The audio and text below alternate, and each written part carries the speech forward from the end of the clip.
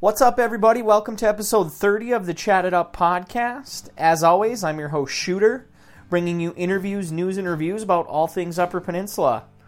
Hope you all had a great weekend. I had a really nice 4-day weekend. My girlfriend's parents, they came up from Detroit for a visit, and we showed them all around Iron Mountain, and it was a blast. We took them to the Cornish Pump and World War II Glider Museum, and if you've never been there, I highly recommend it. I kind of consider myself a history buff, and I actually learned quite a few things about the Iron Mountain Kingsford area that I didn't know previously. So, as I mentioned, if you've never been there, you should be sure to check it out. It's really cool. All right, this episode's going to be a little different than usual, as it marks the finale of Season 1. And I'll get to that a little bit more in a few minutes, but first, let's run through some segments. So, we're going to start things off with Yooper News. And my first piece of Yooper News is that the 28th annual Humongous Fungus Festival kicked off this weekend over in Crystal Falls. Now, if you're unaware, this festival celebrates a giant fungus that covers nearly 185 acres underground from Crystal Falls all the way to the Alpha area. I read that this fungus is 882,000 pounds, and that it's considered the largest contiguous life form on Earth. So for this festival, they've got races, parades, cookouts, and a lot of other great events. And it actually brings a lot of people into that community. But definitely talk about a unique piece of Yooper culture that you can't get anywhere else. Speaking of festivals, my second piece of Yooper news is that the UP State Fair starts a week from today. So the fair runs from August 12th to the 18th, and it's over in Escanaba. I know the biggest headliner is Billy Ray Cyrus is playing the grandstand on Saturday, but if I'm being honest, the biggest headliner at the UP State Fair, in my opinion, is Norm's French Fries. I'm getting hungry just talking about them. Anyways, so the UP State Fair is always an awesome event, and there's lots of things to see and do, so be sure to head over to Esky to check that out. My last piece of Yooper news is unfortunately some sad news. I found out on Friday that Clyde of Clyde's Drive-Ins passed away this past week at 90 years old. Now, Clyde's Drive-In is an absolute staple for so many people driving through St. Agnes, and also their locations in the Sioux and Manistee. They have the most delicious burgers, most notably their Big C burger, which is also named after Clyde. And, you know, not only are Clyde's Drive-Ins a Yooper institution, but from what I've gathered and what I've read, he was a great businessman, and he was really a beloved person in his community. So, may Clyde, the Yooper icon that he is, may he rest in peace, and may his legacy live on for many years to come. Okay, it's time for This Day in Yooper History, brought to you by the good folks over at Pasty.com and the Pasty Central Facebook page.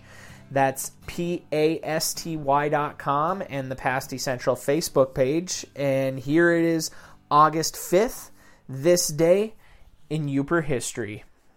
Pasty Central Day in History, August 5th.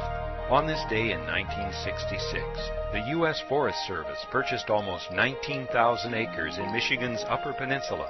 The land was the private estate of the Fisher brothers of Fisher Body fame, a forest of virgin timber surrounding almost 4,000 acres of water that includes 36 named lakes, along with several that were unnamed.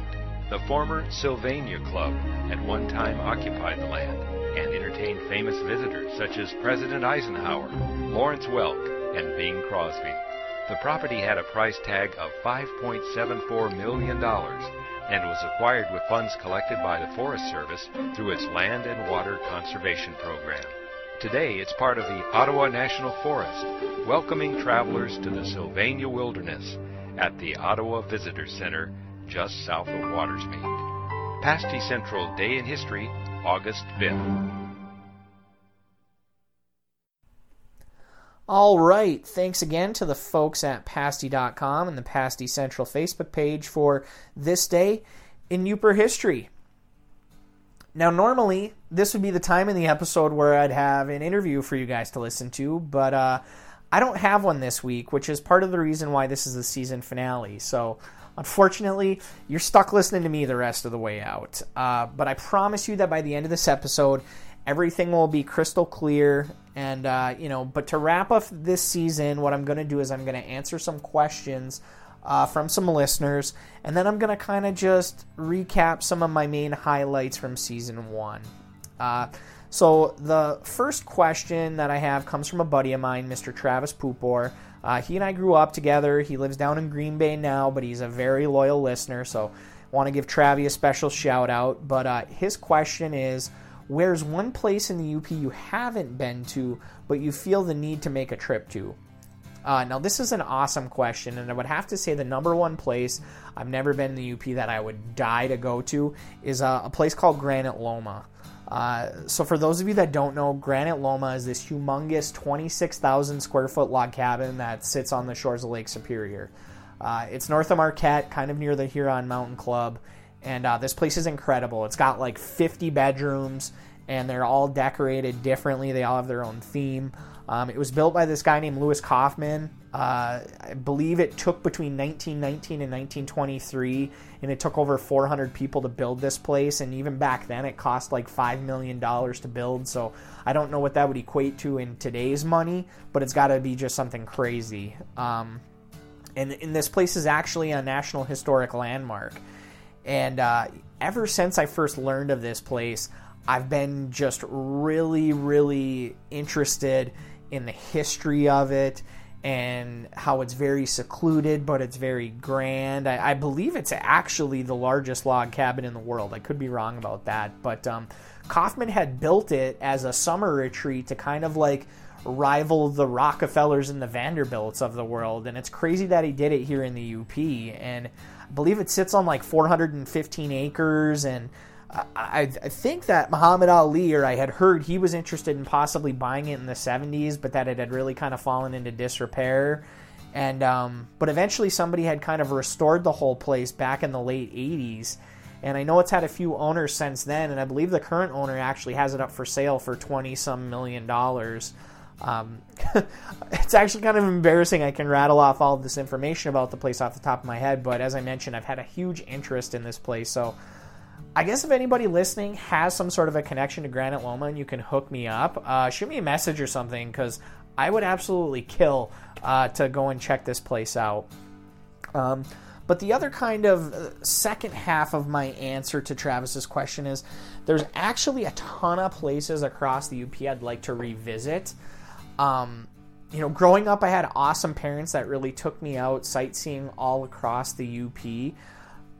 So I've seen most of the major landmarks from Ironwood to Mackinac Island and everywhere in between, but I saw a lot of them in my early teens, and I'd love to kind of go back as an adult because I'm sure that I'd have a much kind of different appreciation and perspective for them now that I'm older. So that's really kind of an ongoing goal of mine, is to kind of revisit all of these, landmark places across the UP. The second question that I received is from Susan Weideman, and her question is, how do you choose your topics or guests? And again, this is a great question because it's probably the number one question that I get from people. I've mentioned this a couple of times before, but prior to ever starting the podcast, what I did is I sat down and I made a list of everyone I know personally, or that I at least knew of, that was doing something really cool or noteworthy, either in the UP or maybe it was a UPer doing something cool somewhere else in the world. And the list ended up being like 3 pages long, and I was really kind of overwhelmed at how many people were on this list, and I wasn't really sure how to approach it. So from there, I was kind of basically just going off of that list and trying to get a good mix of topics, a good mix of people, and a good mix of places around the UP, because, I mean, really at the end of the day, variety is key.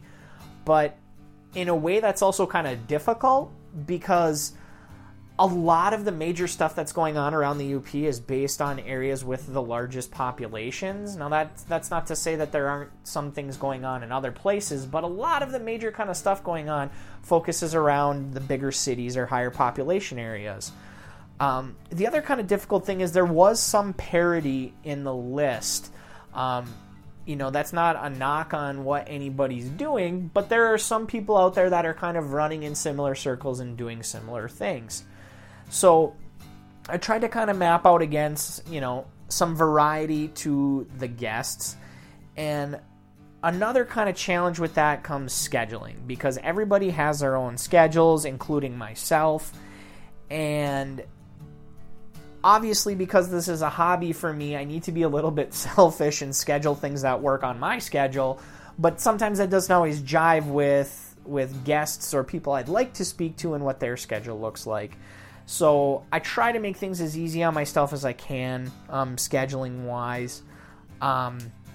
Another main priority when I'm kind of picking topics or guests is I need to make sure that I can get enough content out of the interview. And what I mean by that is I've had a few people approach me quite aggressively about coming on the podcast, basically just kind of inviting themselves on, and which is fine and great. I appreciate suggestions and that type of thing.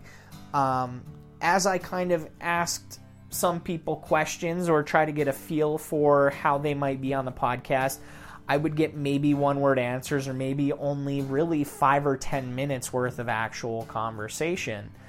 And, it's not like I'm doing this podcast just to give free plugs to businesses or bands or festivals or things like that. So the other portion of it is I'm looking for stories with depth, with passion, and with kind of a bigger purpose. So I do have to factor in kind of that personality aspect, is what I call it.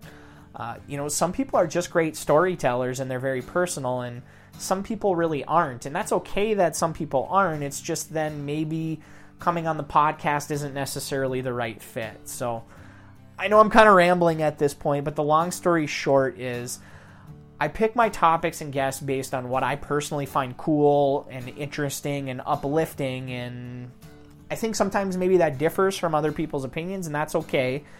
I'm really just trying to keep a good variety, and I just really try to schedule far enough out and easy enough that it doesn't become a burden on me, because obviously a hobby shouldn't be a burden. It's supposed to be fun.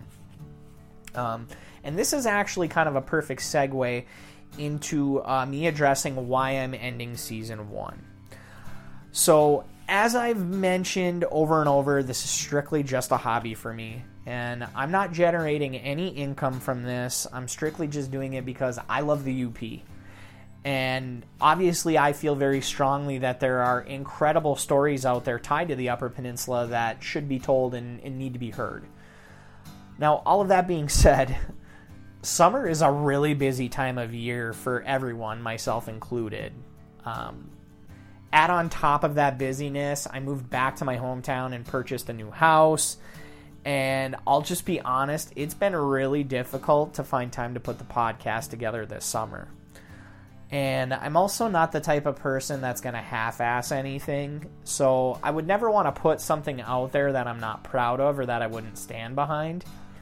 And I've also, the rest of the month of August, I've actually got some vacation time coming up, and we've got people coming to visit our new house, and I don't want to be stressing over the podcast, because if I do, I'm not being fair to myself or the people that I care about the most. And I'm really also not being fair to all of you guys listening in, because if I'm struggling just to put something out, then really nobody wins. So now that all of you kind of know where I'm coming from, the game plan is I'm going to take a breather for basically kind of the rest of the summer. I'm going to use that time to regroup and kind of build a game plan for the second season. And, I'll get to working on it when I feel the timing is right. I'm not going to put any sort of set deadline on it right now. I'm sure a lot of you are anxiously awaiting or hoping to know when Season 2 starts. I will say it should start by the fall, but that's all of the update I'm going to have for now, because I don't want to put any sort of undue pressure on myself. So with all that being said, it's time for the takeaways from Season 1. And I'll be honest, it's kind of hard to put the experiences from the first season, into the right words. So what I've done is I actually went back through each and every single episode and I wrote down each takeaway that I had from those episodes. And there were a few kind of major themes that really kind of stick out that I'll just kind of touch on to kind of wrap up this season here. So one that kind of kept coming up over and over again is collaboration.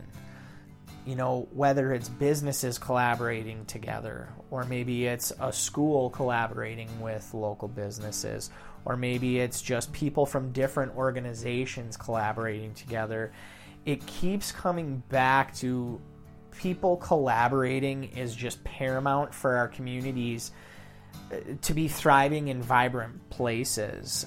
Without that collaboration, if everybody's just kind of doing their own thing, nobody wins when that happens. So another kind of continued theme that I kept coming across is taking that leap and just stepping up and going for it. So often we have ideas and dreams and we talk about them and we talk about them and we talk about them. But at a certain point, you need to start walking the walk and not just talking the talk in order to making those things become a reality.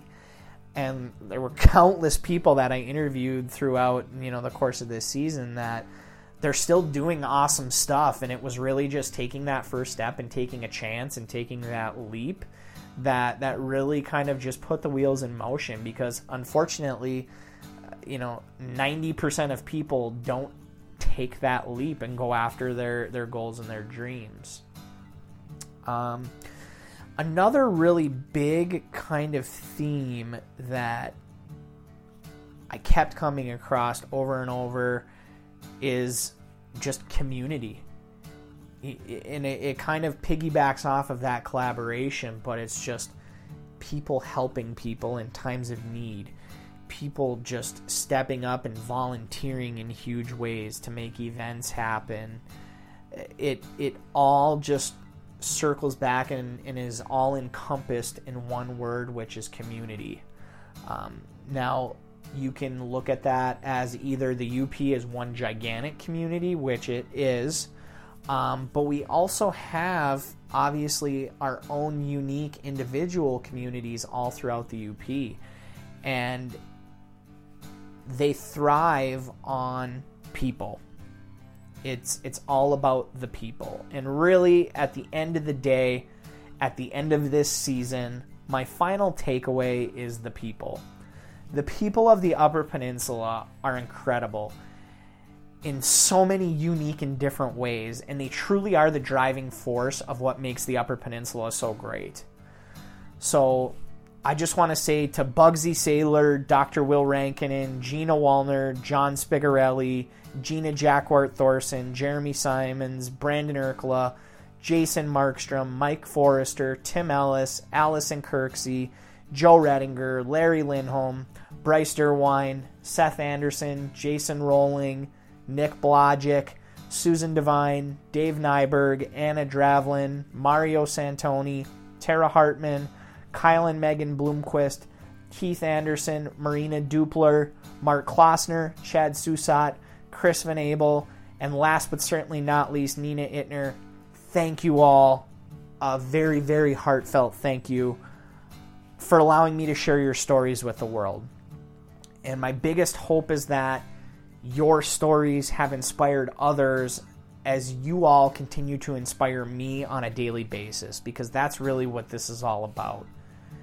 It really, truly has been an honor, and I've had an absolute blast along the way putting this podcast out. So I'd like to extend that same amount of gratitude to all of you guys listening in right now. I cannot begin to tell you how much it means to me to see people tuning in or find out about people tuning in from all over the globe, and to get feedback from you and words of encouragement. It's just incredible. And it's motivating, and it's also humbling all at the same time. So with all of that being said, I'll end this episode, end this season, the same way that I've ended the last 29. And that's with saying thank you for listening in. I'm your host, Shooter, reminding you to keep your chin up and your eyes forward.